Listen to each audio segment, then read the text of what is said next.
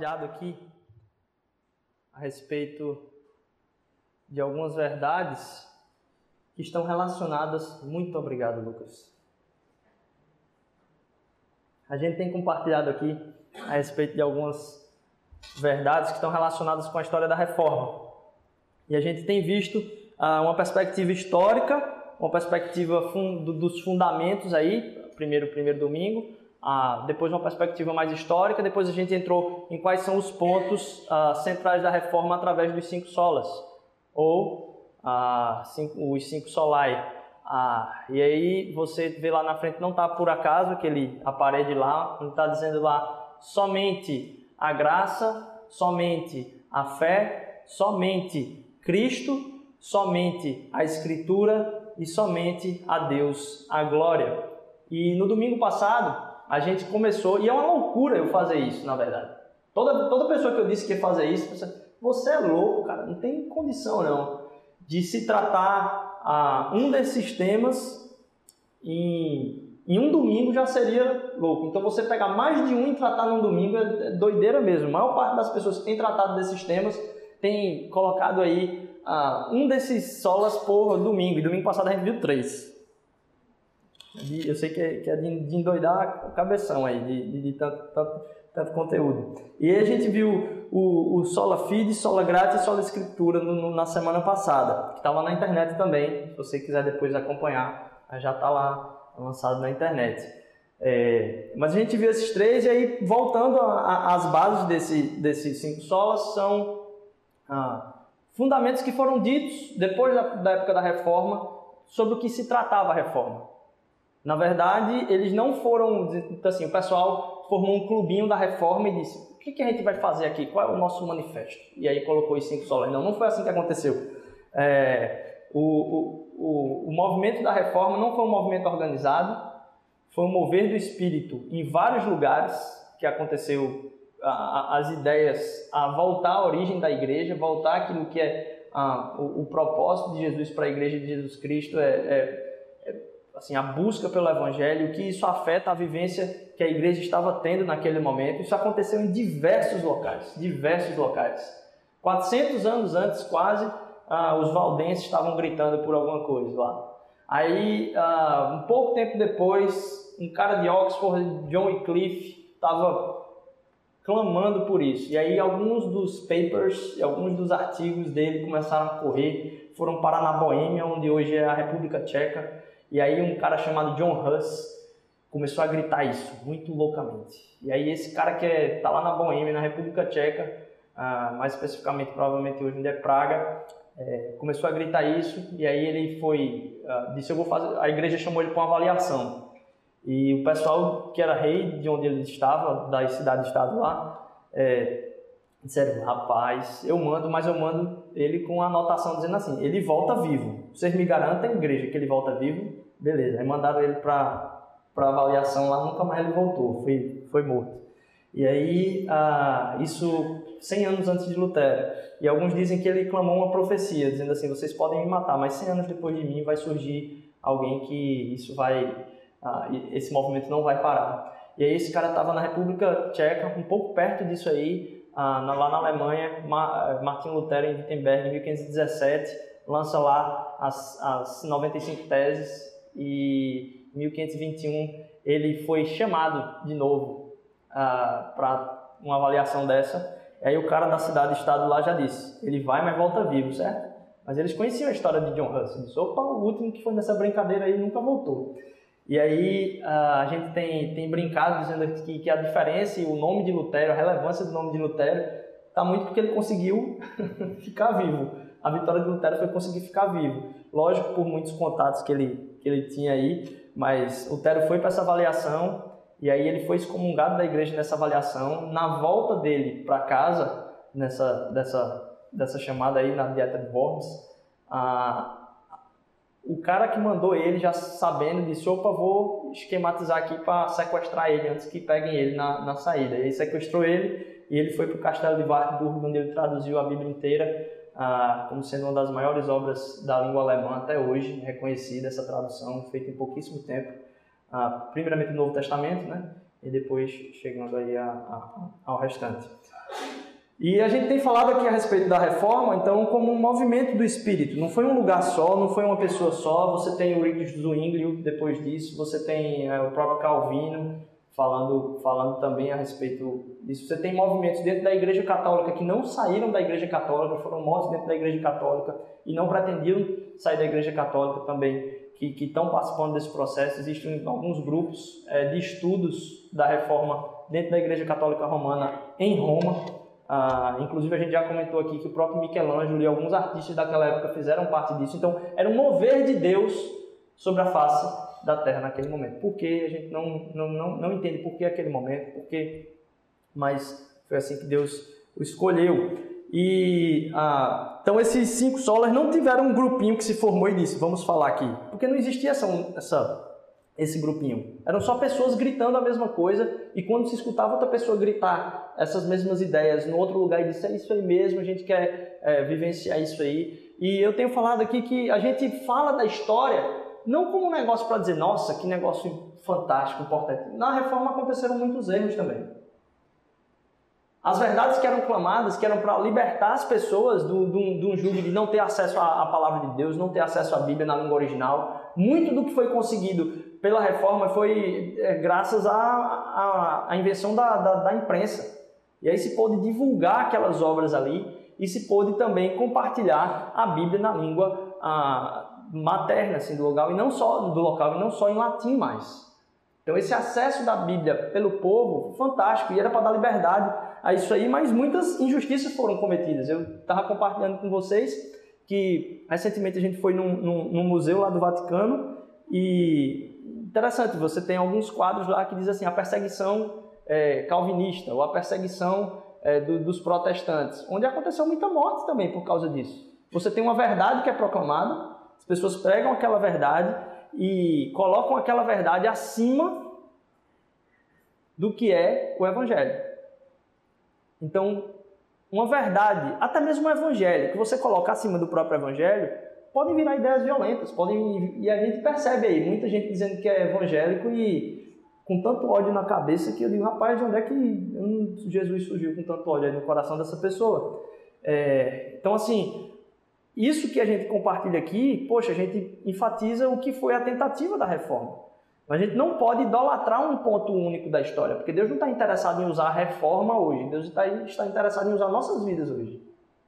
Ele está interessado na gente entender o que é que precisa ser reformado na igreja, o que é que está acontecendo que não está de acordo com o Evangelho. A gente tem a palavra de Deus nas nossas mãos. Tudo que eu estou falando aqui está aí para vocês conferirem. Vocês podem dizer, rapaz, o que esse cara está falando aí não tem nada a ver, o que esse cara está falando aí é tudo uma conversa fiada. E esse é um propósito. Se tem alguma coisa aqui que não bate com a verdade, é isso que a gente tem que fazer mesmo. Mas esse Evangelho liberta. E a gente quer continuar tratando hoje, então, sobre... e aí, Deus falou muito comigo e eu vou ter que dar uma remodelada em algumas coisas que eu vou falar hoje aqui. Mas hoje o intento nosso seria tratar a respeito de solo Cristo e solo Deu Glória. Eu vou falar um pouco sobre solo Deu Glória e vou dar uma pincelada no solo Cristo para que isso sirva de porta, porque tenho certeza que o que o pastor Sidney vai tratar na semana que vem vai reverberar muito do que é o princípio principal do Evangelho, o que é a vida de Jesus na vida da igreja. E eu queria começar, e eu vou dizer assim, não se preocupem com o que eu vou ler aqui hoje, certo? O que eu vou ler aqui hoje vai ser muita coisa. A gente vai ler muita coisa hoje aqui e eu não queria que vocês se preocupassem com essa leitura. Depois, quem quiser, eu posso compartilhar aqui os textos que foram lidos, as referências, e aí a gente vai seguindo. Eu vou falar quais são aqui, mas a gente não vai esperar para ler junto e tal. E aí, começando sobre a glória de Deus, eu queria começar lendo lá em 1 Crônicas, capítulo 16. Vai dizer o seguinte: cantem ao Senhor todas as terras, proclamem a sua salvação dia após dia, anunciem a sua glória entre as nações, seus feitos maravilhosos entre os povos. Pois o Senhor é grande, muitíssimo digno de louvor. Ele deve ser mais temido do que todos os deuses, pois todos os deuses e nações não passam de ídolos, mas o Senhor fez os céus. O esplendor e a majestade estão diante dele. Força e alegria na sua habitação. Deem ao Senhor, ó família das nações, deem ao Senhor glória e força. Deem ao Senhor glória devido ao seu nome. Tragam ofertas e venham à sua presença. Adorem o Senhor no esplendor da sua santidade. Tremam diante dele todas as nações. Firmou o mundo que não se abalará. Que os céus se alegrem e a terra exulte. E diga-se entre as nações que o Senhor reina. Ressoe o mar e tudo que nele existe. Exultem os campos e tudo que neles há. Então as árvores da floresta cantarão de alegria. Cantarão diante do Senhor, pois ele vem julgar a terra. Rendam graças ao Senhor, pois ele é bom, o seu amor dura para sempre. Clamem, salva-nos, Senhor, nosso Salvador. Reúne-nos e livra-nos das nações, para que demos graças ao teu santo nome e façamos do teu louvor a nossa glória. Então a gente tem o teu louvor vai ser a nossa glória. No anúncio dos anjos do nascimento de Jesus, vai dizer que a glória do Senhor resplandeceu-se ao redor dele, dos pastores que estavam no campo, e que eles ficaram aterrorizados. Agora é uma coisa que bota medo neles. Mas o anjo do Senhor lhes disse: não tenham medo, eu estou lhe trazendo boas novas de grande alegria, que são para todo o povo. Glória a Deus nas alturas, mais na frente vai dizer, lá em Lucas 2, capítulo 2, versículo de 8 a 14, diz: glória a Deus nas alturas e paz na terra aos homens aos quais ele concede o seu favor. E a gente pensar esse glória a Deus nas alturas, a gente pensar que essa glória aterroriza a vida dessas pessoas, faz pensar sobre, poxa, o que é esse tema da glória?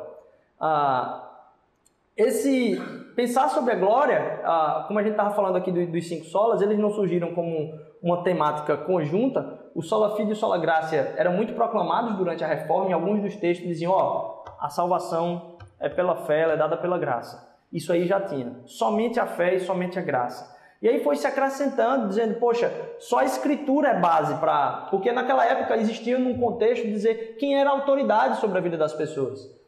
E a autoridade do Papa era uma autoridade superior àquilo que era a experiência da leitura da Palavra de Deus e o que Jesus Cristo falou através da Palavra de Deus. Então, somente a Escritura, somente pela fé, não se tem mais indulgências, não se tem mais a necessidade de você pagar pelo seu tio-avô, que era vivia na bagaceira lá, e você dizia, não, aquele cara está no purgatório, era o que a igreja dizia, e aí você colocava lá o dinheiro e disse, pronto, tá tirada a alma dele do purgatório aqui, vai economizar aí alguns anos no purgatório para ele ir para o céu mais rápido. Então, você tinha o sola gratia, sola fide e sola escritura aí. E aí no século XX já foi que foi se formar esse conceito das 5 solas. Mas falar sobre a glória de Deus é um pouco complicado. E a gente vai ter meio que hoje aqui como eu já compartilhei com outras pessoas que têm ouvido, uma aula meio de teologia. E eu peço a compreensão e o foco de vocês aqui para que a gente consiga absorver tanto conteúdo em tão pouco tempo. Então, a gente viu que a Escritura tem um contexto com a Reforma, mas o solo deu glória não, ele já estava presente antes mesmo disso. Apesar de estar relacionado com a Reforma depois, você vai encontrar Johann Sebastian Bach, você vai encontrar Handel, que assinavam suas partituras lá com SDG, Solo Deu Glória. E era uma coisa que estava na vida já envolvida de quem estava relacionado com a religião. Mas aí você entende que o quão é precioso tratar sobre essa glória, mas o que isso significa para nós hoje. E esse sermão tem só um ponto mesmo, que é explicar a glória de Deus, tanto no Cristo como nesse tempo aqui. Talvez, eu estava pensando quando estava escrevendo esse sermão, que talvez todo sermão é isso, é explicar e tornar visível a glória de Deus. Todo sermão é isso, e a chave desse processo é Jesus. A glória de Deus na Bíblia é um tema central. E a nossa adoração às vezes está muito desregulada. E o entendimento da glória de Deus é parte disso, porque o entendimento da glória de Deus está desregulado, nossa adoração está desregulada. Em Êxodo, a glória de Deus enche o tabernáculo. Em Romanos, diz que todos pecaram e estão destituídos da glória de Deus. E em 1 Coríntios, diz que a gente deve fazer tudo para a sua glória. E quando a gente pensa no termo glória, às vezes a gente pode pensar, poxa, Deus é o cara que quer atenção, Deus é o cara que quer toda a atenção para si. E aí a gente entende, poxa, a gente deve adorar a Deus e Ele precisa da nossa glória. Deus não precisa da nossa adoração. Deus não precisa que a gente esteja... Ele deseja... E aí um dos principais motes lá de alguns credos que foram constituídos diz que uma das perguntas de educação lá após Reforma vai dizer qual é o fim e o propósito de todo homem. Primeira pergunta desse meu credo, confissão aí. E alguns que fazem parte de outra tradição evangélica vão entender muito bem o que eu estou falando aqui, porque eles têm isso muito fechado na mente, assim, é muito guardado. E essa é a importância dos catecismos aí. O propósito principal do homem é glorificar a Deus e alegrar-se nele para sempre. O propósito principal do homem é glorificar a Deus e alegrar-se nele para sempre. Como assim? Será que Deus é essa pessoa que precisa de atenção? E aí C.S. Lewis vai falar num comentário que ele tem em Salmos, dessa crise que C.S. Lewis tinha de primeiro entender o que era isso. Será que Deus parece com uma senhora que é muito, vamos dizer assim, vaidosa e que precisa que as pessoas prestem atenção na beleza dela e como ela se preparou e como ela se arrumou, e ela precisa que nós ficássemos prestando atenção em como a gente deve endeusar e dizer o quanto está bela hoje e como está... É isso que significa essa glória de Deus, porque às vezes pode ser isso que passa na nossa cabeça. A gente começa a entender uma obrigação de prestar glória a Deus, como se fosse alguma coisa que é mandato, assim, glória a Deus porque está certo, isso é o certo. É engraçado que nessa frase que a gente viu agora, ele disse, vocês devem gloriar a Deus e alegrar-se nele para sempre, porque parece que é isso que produz. E aí C.S. Lewis faz uma distinção nesse aspecto aí de gloriar a Deus, que não é algo de alguém que precisa de atenção, porque Deus não precisa disso, ele não está carente disso. Isso é o melhor para a gente. E você tem a ideia disso quando você participa talvez de algum show, de algum concerto, de alguma peça de teatro, quando você está lendo um livro que é muito massa, quando você está vendo alguma coisa na televisão que faz mexer o seu coração e sua alma começa a vibrar e dizer, nossa, como esse negócio é bom. Como isso aqui é fantástico. O que é que você tem vontade de fazer naquele momento? Quando você está num show que está cheio de gente ali, a vontade que dá é de bater palma, todo mundo junto ali para louvar de alguma forma aquele momento. Aquilo que está ali causou em nós um sentimento de dever de dentro para fora, de prestar, de externar a alegria que você está sentindo internamente. Então o louvor naquele momento não se torna uma obrigação para a gente, se torna a nossa alegria, porque você sabe que aquilo que você acabou de presenciar merece o seu louvor, mas não por obrigação, por algo que causou impacto em você. E quando você faz isso e outras pessoas fazem isso com você, você se sente bem, você se alegra em fazer isso. Então glorificar a Deus é entender a glória dele, é perceber o valor que ele tem, perceber o quanto isso causa em nós um efeito interno e dizer, nossa, que negócio fantástico. E o desejo de Deus para a gente é que a gente perceba isso, para que a gente se alegre em fazer isso. Porque ele é o único que pode dizer, olha para mim, eu mereço isso. Não porque eu estou precisando, mas porque você precisa perceber isso.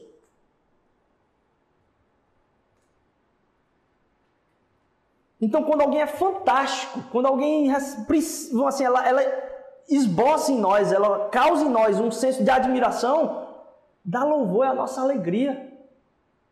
E a gente passa para perguntar, beleza, tá, então eu sei que não é uma carência de Deus, na verdade é algo que causa alegria em mim, porque eu vou perceber a glória dele, visível a mim. Mas o que é a glória? E aí Dallas Willard vai falar sobre um tema que é, ele dá familiaridade para a gente sem ter familiaridade, a glória. A gente já falou aqui do sola gratia, né, que todo brasileiro sabe, porque você encontra pessoas de todas as religiões falando só a graça. Meu Deus do céu, só a graça. E não tem nada a ver com o contexto, mas a gente está lá, só a graça. E a glória parece que também é usada em diversos contextos, assim, sem a gente entender. E mais, a gente canta a glória, a gente ouve glória, a gente lê sobre glória, a gente vê a Bíblia toda falando sobre glória. E é um tema que é comum. Assim, todo mundo passa pela boca de todos que têm algum contato com religião. Se você não tem nenhum contato com religião e seus pais têm, você já ouviu de alguma forma isso aí. Ou glória, ou não sei o quê. E aí, parece um tema fácil, porque a gente está ouvindo sempre. Mas se alguém perguntar para você, o que é glória? E aí, o que é glória? Explica aí o que é glória. Aí você vai... Glória. Que negócio, glória? Coisa gloriosa. Uma coisa que não é gloriosa. Glória. Você não tem uma explicação muito simples a respeito desse tema. Então, é uma palavra que tem familiaridade, mas que a gente não tem familiaridade em explicar o que é a glória. A glória é... E aí você pode pensar, talvez, numa imagem aí de alguma coisa muito grande, ou algo que gera em você um sentimento aí, de você pensar naqueles corais cantando, aquelas, né? Glória, né? Mas a gente não tem como explicar. E uma das coisas que a gente tem que entender, em entender a glória, primeiro, é que a gente não fala da glória de Deus, a gente não dá glória a Deus como um decorador decora uma sala. Porque um decorador, ele vê a casa lá, ele vê o ambiente e ele diz, eu vou tornar esse ambiente mais bonito, eu vou colocar isso aqui e agora o ambiente se torna bonito. Não. A gente, quando vai dar glória a Deus, a gente vai tornar visível aquilo que ele já é. A gente não vai fazer ele ser glorioso. Ele já é glorioso e a gente vai cada vez tornar isso mais visível na nossa vida.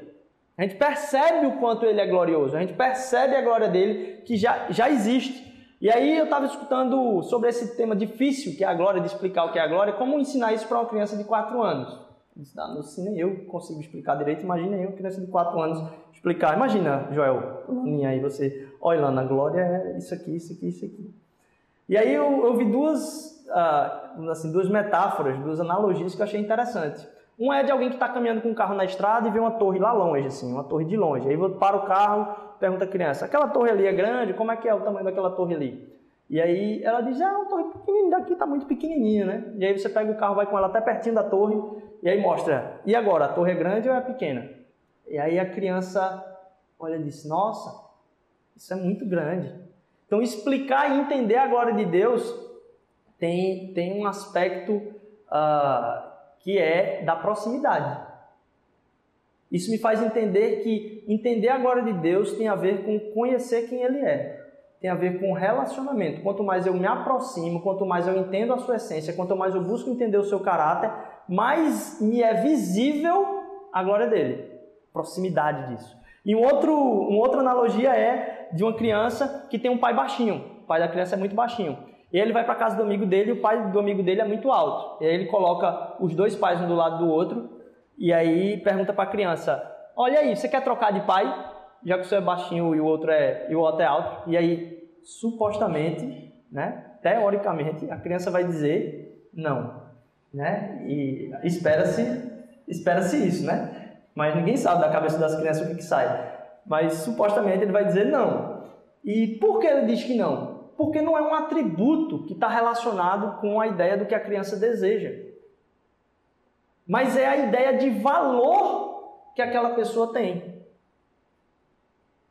Então, a nossa relação com a glória de Deus, primeiro, se dá por proximidade.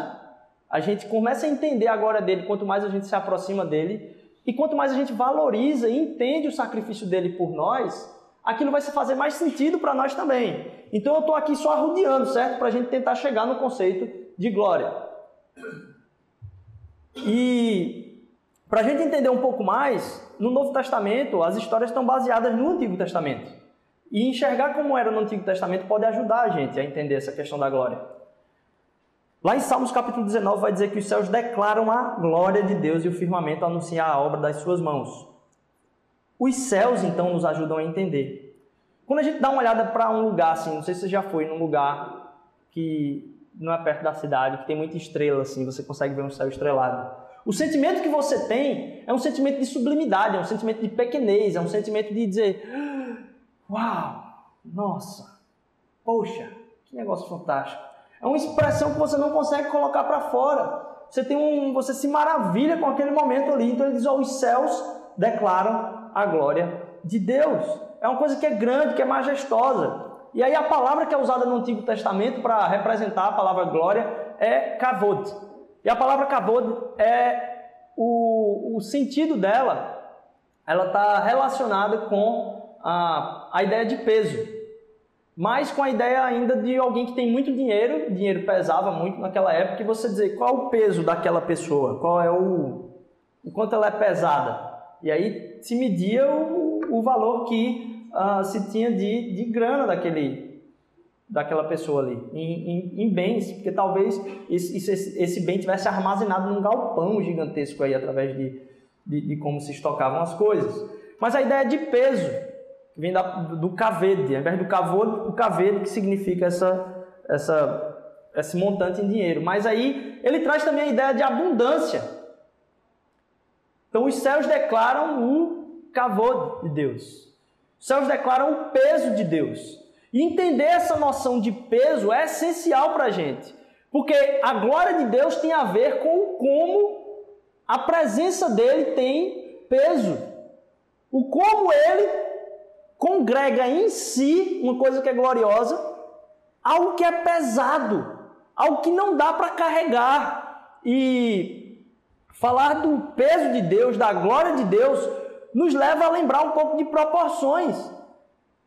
E quando a gente começa a entender a glória de Deus, quando a gente começa a entender o peso de Deus, se você pensar em negociações na antiguidade, através de um bocado de balança aí, quando você tem uma coisa que é pesada, o que se coloca em comparação se torna leve. Então, quando a gente começa a entender a glória de Deus, quando a gente começa a buscar entender mais a glória de Deus, tanto de perto como em profundidade de valor, e a gente começa a entender o peso de Deus, tudo aquilo que era pesado na nossa vida começa a parecer mais leve. Porque a glória de Deus torna leve todas as outras coisas. Porque é completamente pesado. É algo que você não tem como mensurar. É algo que em si traz a ideia de, nossa, essa coisa é majestosa, gigantesca, impossível de mensurar. Então, através do conceito de glória, através do conceito de kavod, a gente é lembrado de proporções. E a gente começa a colocar em proporções as coisas da nossa vida com a própria glória de Deus. E as coisas que antes tinham proporção enorme na nossa cabeça, agora começam a ficar... Vê se não é assim. Quando a gente é criança e a gente, sei lá, acontece alguma coisa na escola e a gente diz, nossa, como é que eu vou para a escola amanhã? O que é que vai acontecer comigo? O que é que as pessoas vão achar de mim? Meu Deus, e você está na pessoa adulta na terceira série, né? Pensando, o que será da minha vida agora pela frente? O que é que, se acontecer isso comigo, o que é que as pessoas vão pensar de mim? Aí você passa para a quarta série, aí acha que o menino da terceira série era um pirralha, como a gente fala, né? Aí passa para a quinta série, acha que o menino da quarta série era um pirralha. E assim vai.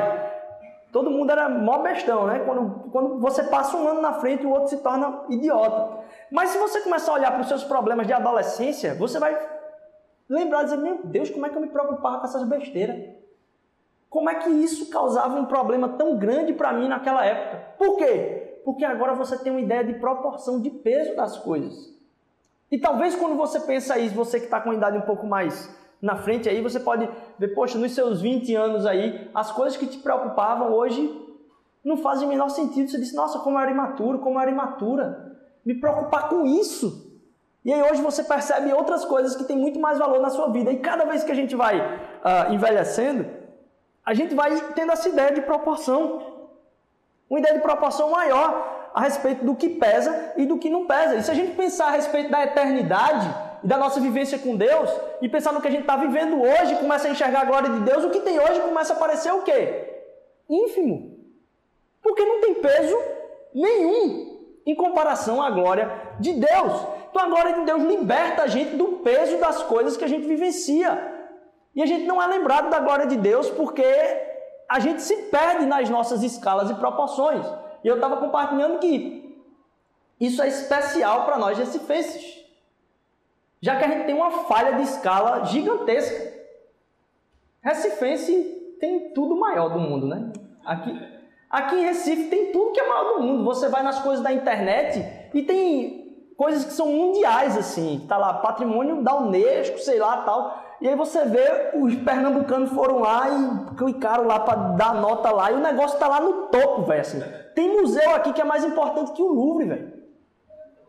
Não é brincadeira, não. Pernambucano não é brincadeira. E a gente tem um problema com essa questão das proporções, que a gente tem 2 shoppings na cidade, já tem... Rapaz, como é que a gente tem 2 shoppings na cidade? Um é o maior da América Latina, ou seja, ele é maior do Brasil, da América Latina, de Pernambuco, do Maranhão, do Nordeste. E a gente tem um maior da América Latina e a gente tem um maior do Nordeste também na mesma cidade. A gente tem os 2.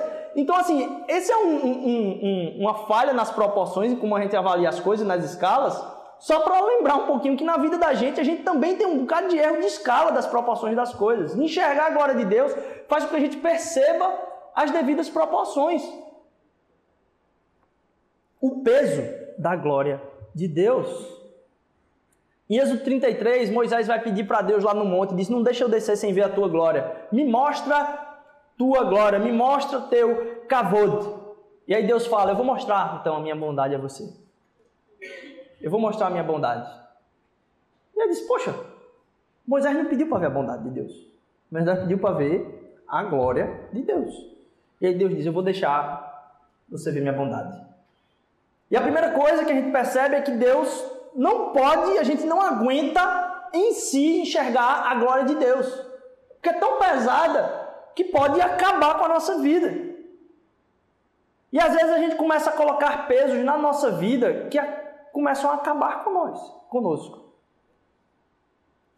Os pesos da nossa vida começam a pesar, porque a gente acha que precisa de alguma glória como resultado daquilo que a gente faz. E o que Deus vem falar para a gente é dizer, não, o peso de toda glória está em mim, só a minha glória. Então tire esse peso.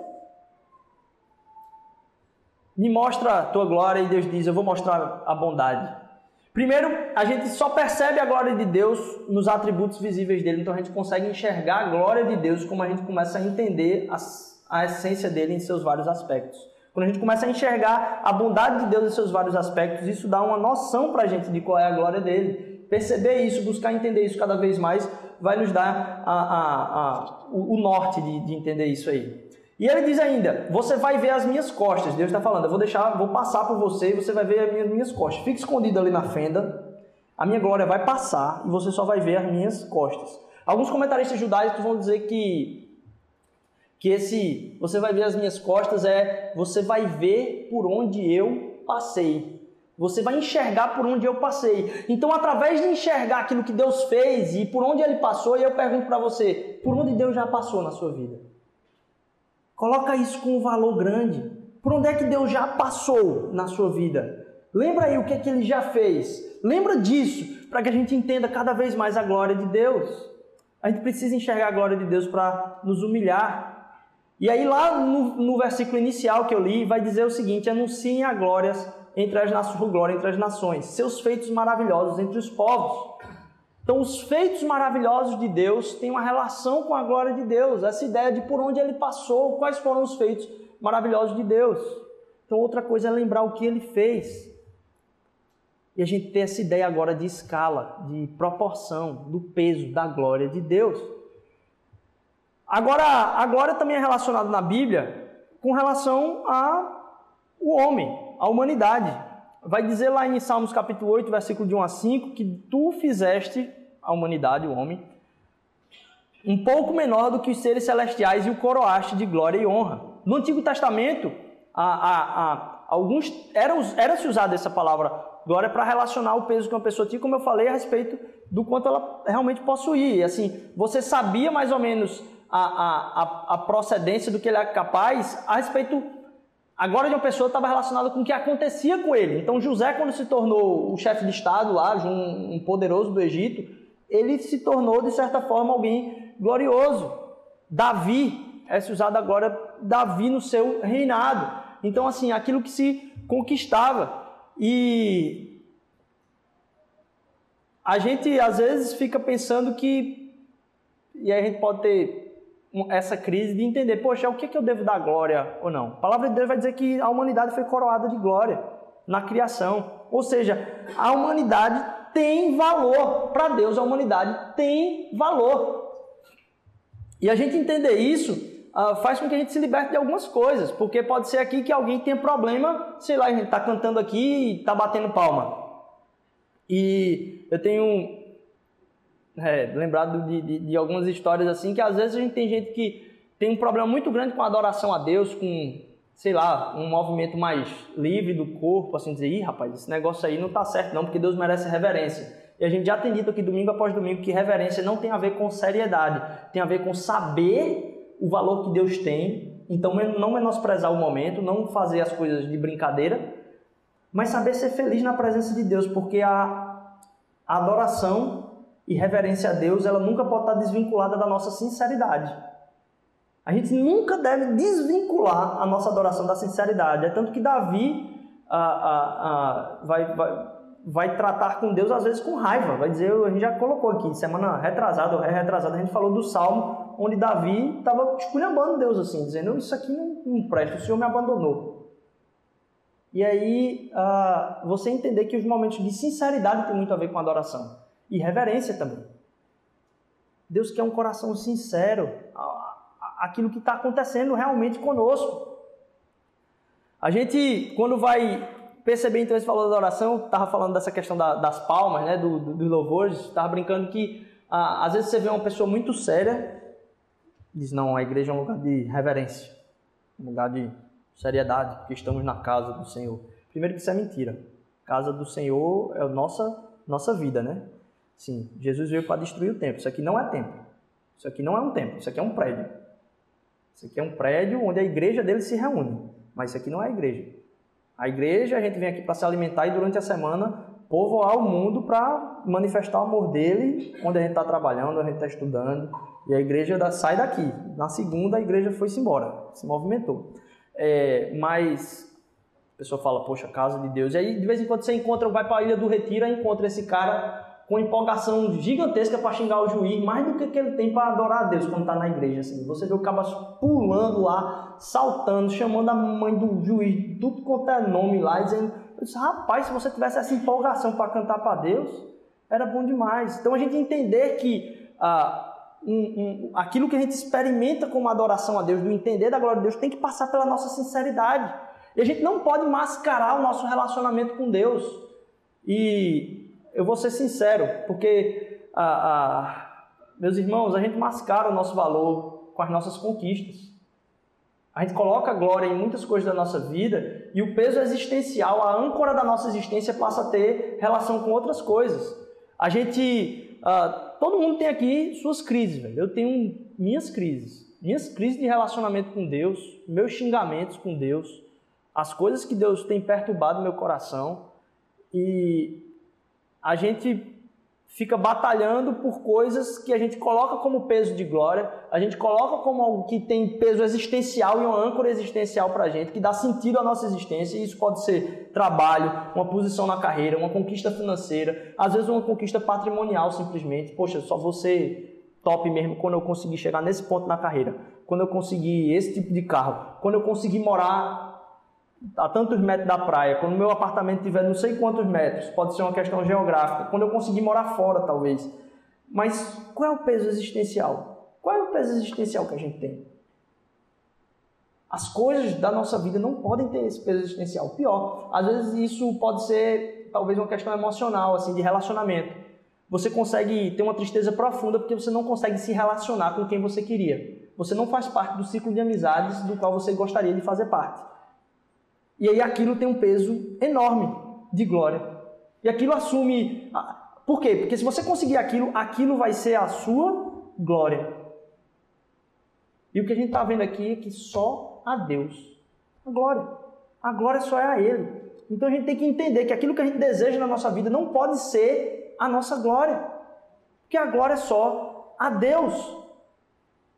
Então pode ser abertura emocional para amizades e a gente fica triste porque não faz parte de algum ciclo lá. E a gente cria tantas coisas fantásticas e as nossas conquistas se tornam tanto uma questão de glória que já percebeu como esse negócio estrelado, que a gente às vezes enxerga um céu bem estrelado, a gente não percebe ele na cidade. Por quê? Porque tem tanta luz que a gente construiu, tem tanta coisa que a gente iluminou a cidade, que a gente não consegue mais ver o céu. As nossas conquistas iluminam muita coisa, mas não nos permitem enxergar aquilo que está acima. Os céus declaram a glória de Deus e a gente produz tanta conquista nossa na vida e a gente coloca tanto peso de glória nas nossas coisas que a gente acaba por não enxergar a quem se deve a glória, e a glória é do próprio Deus. Lá em 1 Coríntios, capítulo 1, versículo do 28 ao 31, vai dizer: Ele escolheu as coisas insignificantes do mundo, as desprezadas, as que nada são, para reduzir a nada as que são, para que ninguém se vanglorie diante dele. É, porém, por iniciativa dele que vocês estão em Cristo Jesus, o qual se tornou sabedoria de Deus para nós, isso é, justiça, santidade e redenção, para que, como está escrito, quem se gloriar, glorie-se no Senhor.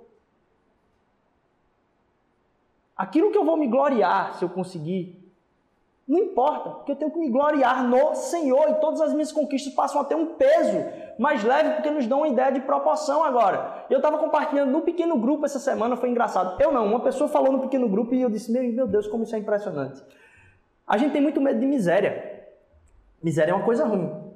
E as pessoas têm medo de ter uma vida miserável. As pessoas têm medo de, às vezes, ter exposta algumas coisas que para você são sua miséria. Alguma coisa que na sua vida represente miséria. Talvez uma das coisas que as pessoas mais têm medo é da miséria. E Jesus Cristo veio para que a miséria nossa possa ter um outro significado agora. Porque a miséria se torna admirável. A gente pode expor nossa miséria. A gente pode pensar na nossa miséria como algo agora que é aceitável a Deus. Algo que é exposto a Deus, mas que a gente não tem o peso de ter medo daquilo. Porque toda glória está em Deus, agora a minha miséria não tem peso mais nenhum. E eu posso expor a Ele isso. E agora, o Deus que se tornou miséria por mim me dá acesso direto ao Pai. O Pai que é todo glorioso, o Pai que é cheio de glória. E agora a minha miséria se torna a miséria dele.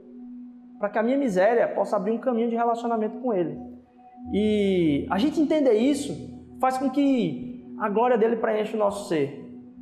E aí eu queria que essa glória de enxergar a nossa própria miséria como sendo algo que Jesus já resolveu por nós, se tornasse cada vez mais clara para a gente. Olhe para a glória dele. Ele grita nos céus, como a gente falou, ele grita na terra, ele grita no nosso dia a dia, ele grita no mar, ele grita em toda a nossa existência. Olhe para a minha glória, eu sou onde você pode ancorar sua existência, abra seus olhos, eu aguento este peso, porque todo ele está em mim, eu sou o Deus glorioso.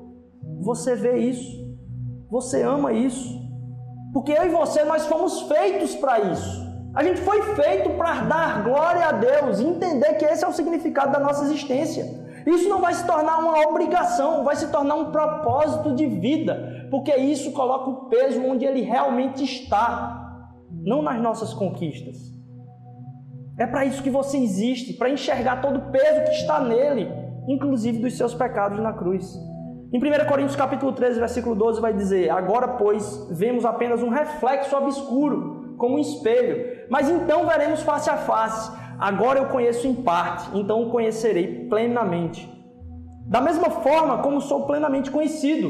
E aí em Romanos capítulo 8, o mesmo Paulo vai dizer: considero que todos os sofrimentos atuais não podem ser comparados com a glória que em nós será revelada.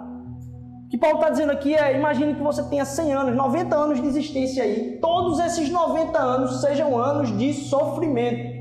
90 anos de sofrimento não são nada comparado com este dia, onde a gente vai ver a glória dele face a face. Não são nada. O peso eterno de estar na presença de Deus eternamente através do seu Filho Jesus Cristo não é nada, porque agora a escala e a proporção tomam as medidas certas. Nós enxergamos a glória de Deus. A gente falou sobre só lhe deu glória. Eu queria concluir com Solo Cristo aqui, como introdução para a semana que vem. Ele se fez miséria por nós. E na época da Reforma, se tinha a ideia de Cristo mais alguma coisa. A igreja colocava como se fosse Cristo mais a penitência. E a penitência tinha 4 estágios. A penitência tinha o estágio do pranto. Quando alguém cometia um pecado, a penitência tinha a ideia do pranto, o estágio do pranto. E aí o estágio do pranto, a pessoa tinha que ficar na porta lá, chorando os seus pecados, na porta da igreja. Se tinha o estágio do ouvir, e aí a pessoa entrava na igreja, mas na hora que começavam as orações lá, antes da ministração, a pessoa tinha que se retirar e ir para um cantinho. Você não podia estar recebendo a ministração. E nossa, como algumas dessas ideias permeiam a nossa cabeça até hoje. O próximo passo era, eu acho que é estar junto. Tinha um terceiro passo lá das penitências, onde a pessoa podia participar, mas aí logo após ela ia lá para trás, porque ela não recebia os sacramentos. Então os novos convertidos e as pessoas que estavam em penitência ficavam num lugar separado, no fim da igreja, assim, para passar um tempo isolado ali. E por último, ela podia voltar ao convívio da relação ali.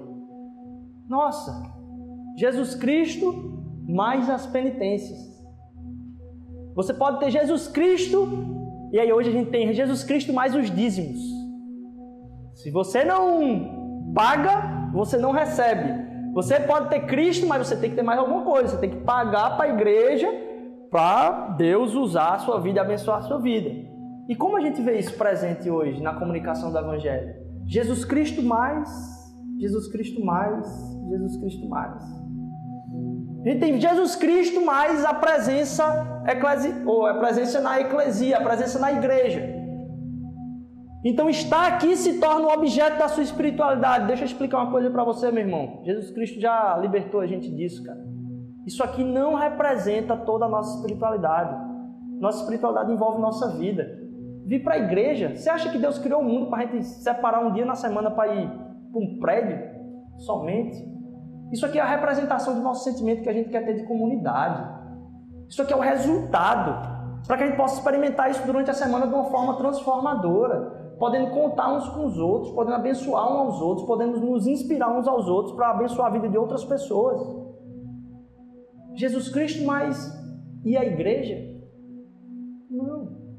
Solo Cristo. Solo Cristo. Só Cristo. Jesus Cristo mais nada. Só basta Cristo. E a glória de Deus está em Cristo. Então só Cristo, só Cristo. Mais nada, mais nada. O que é que se relaciona na sua espiritualidade? Só Cristo. O que é que você tem que fazer? Não tem que fazer nada. Cristo fez.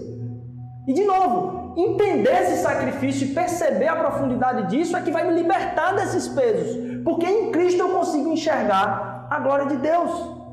Ele se fez a minha miséria. Lá em João capítulo 11, versículo 40 vai dizer: disse-lhe Jesus, não lhe falei que se você cresce, veria a glória de Deus? Olha aí. Se você cresce, você veria a glória de Deus? Lá em João capítulo 12, 41 vai dizer que Isaías disse isso porque viu a glória de Jesus e falou sobre ele. Isaías, no Antigo Testamento, viu a glória de Jesus e falou sobre ele profeticamente. Lá em Hebreus capítulo 1, versículo 3 vai dizer: o Filho é o resplendor da glória de Deus e a expressão exata do seu ser. O Filho é o resplendor da glória de Deus e a expressão exata do seu ser, sustentando todas as coisas por sua palavra poderosa. Depois de ter realizado a purificação dos pecados, ele se assentou à direita da majestade nas alturas. João capítulo 2, versículo 11. Este sinal miraculoso, primeiro de Jesus, em Caná da Galileia, foi o primeiro que Jesus realizou. Revelou assim a sua glória, Jesus. E os seus discípulos creram nele. Em João capítulo 1, versículo 14, aquele que a palavra se tornou carne e viveu entre nós, e vimos a sua glória. Glória como o unigênito do Pai, cheio de graça e verdade. Como ao olhar para Jesus a gente estivesse olhando essa constelação que faz o nosso coração dizer: uau, uau. E a gente começa a tirar o peso das nossas costas. A gente começa a entender que sobre Cristo carregou-se todo o peso da nossa existência. Aquele que era cheio de glória despiu-se de sua glória e caminhou entre nós. E a gente começa a ter a sensação de quem Deus é. A sensação de quem Deus é e a perfeição da manifestação dele está em Cristo.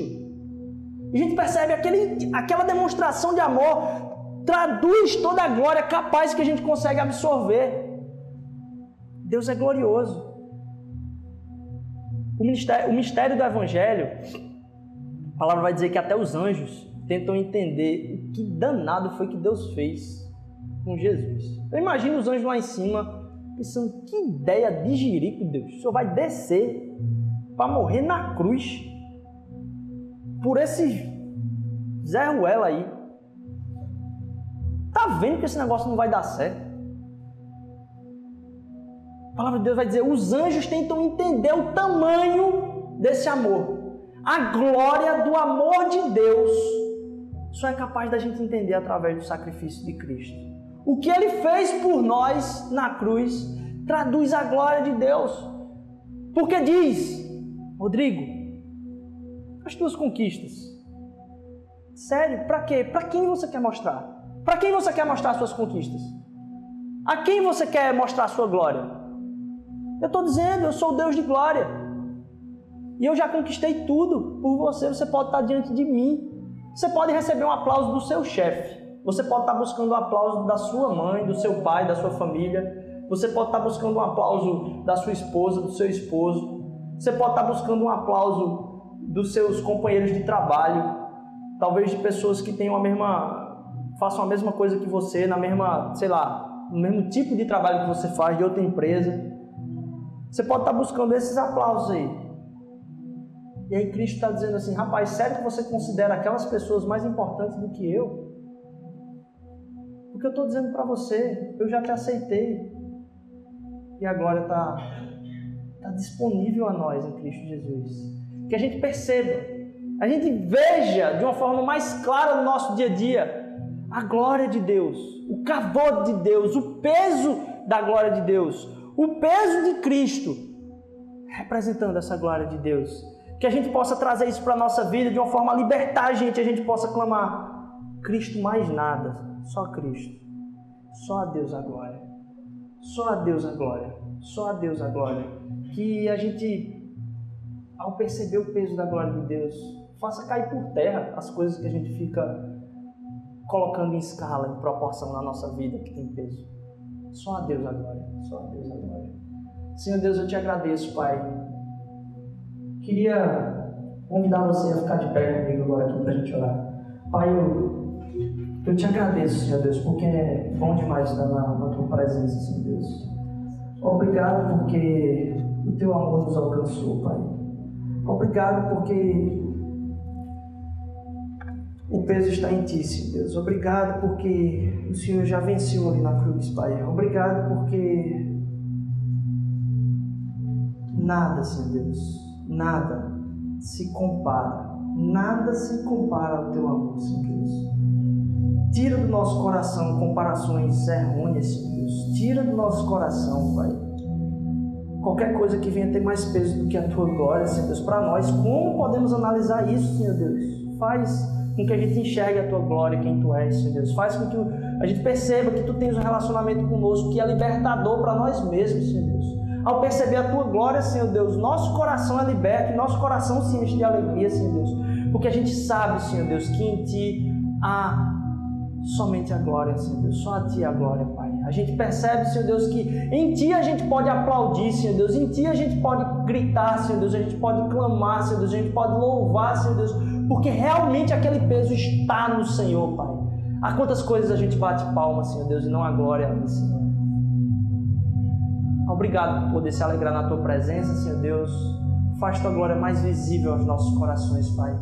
Que hoje aqui, Senhor Deus, possa ter havido libertação, Senhor Deus, de cruz, Senhor Deus. Que hoje aqui possa ter tido o peso, Senhor Deus, que são caídos das costas, porque a tua glória se fez mais visível aqui hoje, Senhor Deus. Porque o teu Filho se fez mais visível aqui hoje, Senhor Deus. Tira de nós, Senhor Deus, qualquer intento, Pai, de colocar mais coisas, colocar adereços, Senhor Deus, colocar objetos de decoração em Cristo, Pai. Só Cristo, só Cristo, só Cristo em nós, Senhor Deus.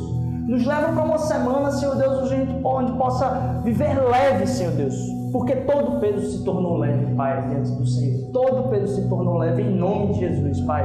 Nos dá uma semana abençoada, Senhor Deus, de alegria na tua presença, enxergando a tua glória, Senhor Deus, porque tudo declara a tua glória, Senhor Deus. Os céus declaram a glória de Deus, Pai. Obrigado, Senhor Deus, obrigado, em nome de